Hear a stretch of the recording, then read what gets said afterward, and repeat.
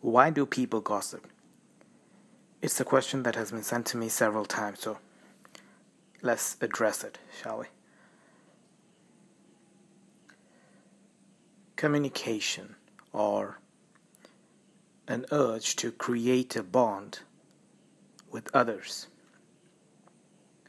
It's in all of us, in our very neurology, and it is instinctual, which means that we carry this instinct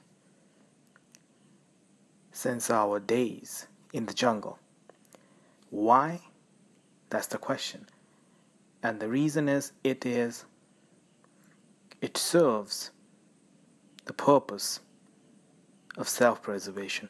It serves the purpose of survival. How?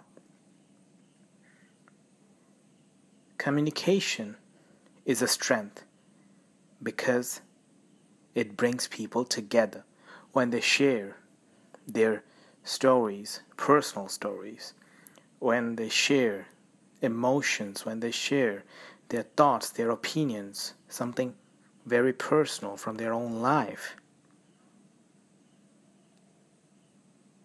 They grow attachment to each other, they grow a bond with each other.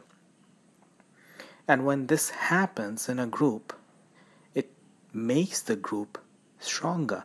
And a stronger group has more chances of survival than a group that is not strong, that is not united, that is not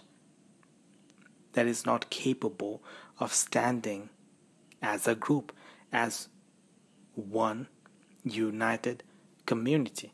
Now, to build a community, people need to share their stories with each other. We simply call this gossip, but we have used the term in a way that it has lost its meaning. But it is it is a very, very important characteristic of a society, of a community, which enables us a society to stay together, to stay united in the face of danger, in the face of disaster, no matter what the disaster. Before, it was dangers of the jungle, of the wilderness. Now, the dangers could be anything else. Think about climate change, for example. People are able to share with each other their worries about the climate change, the worries they have for their children, for their grandchildren. And by sharing, they can come together, driven by this one cause, the cause of climate action. But only when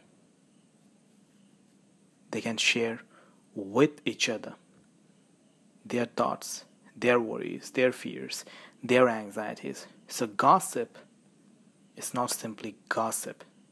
Gossip is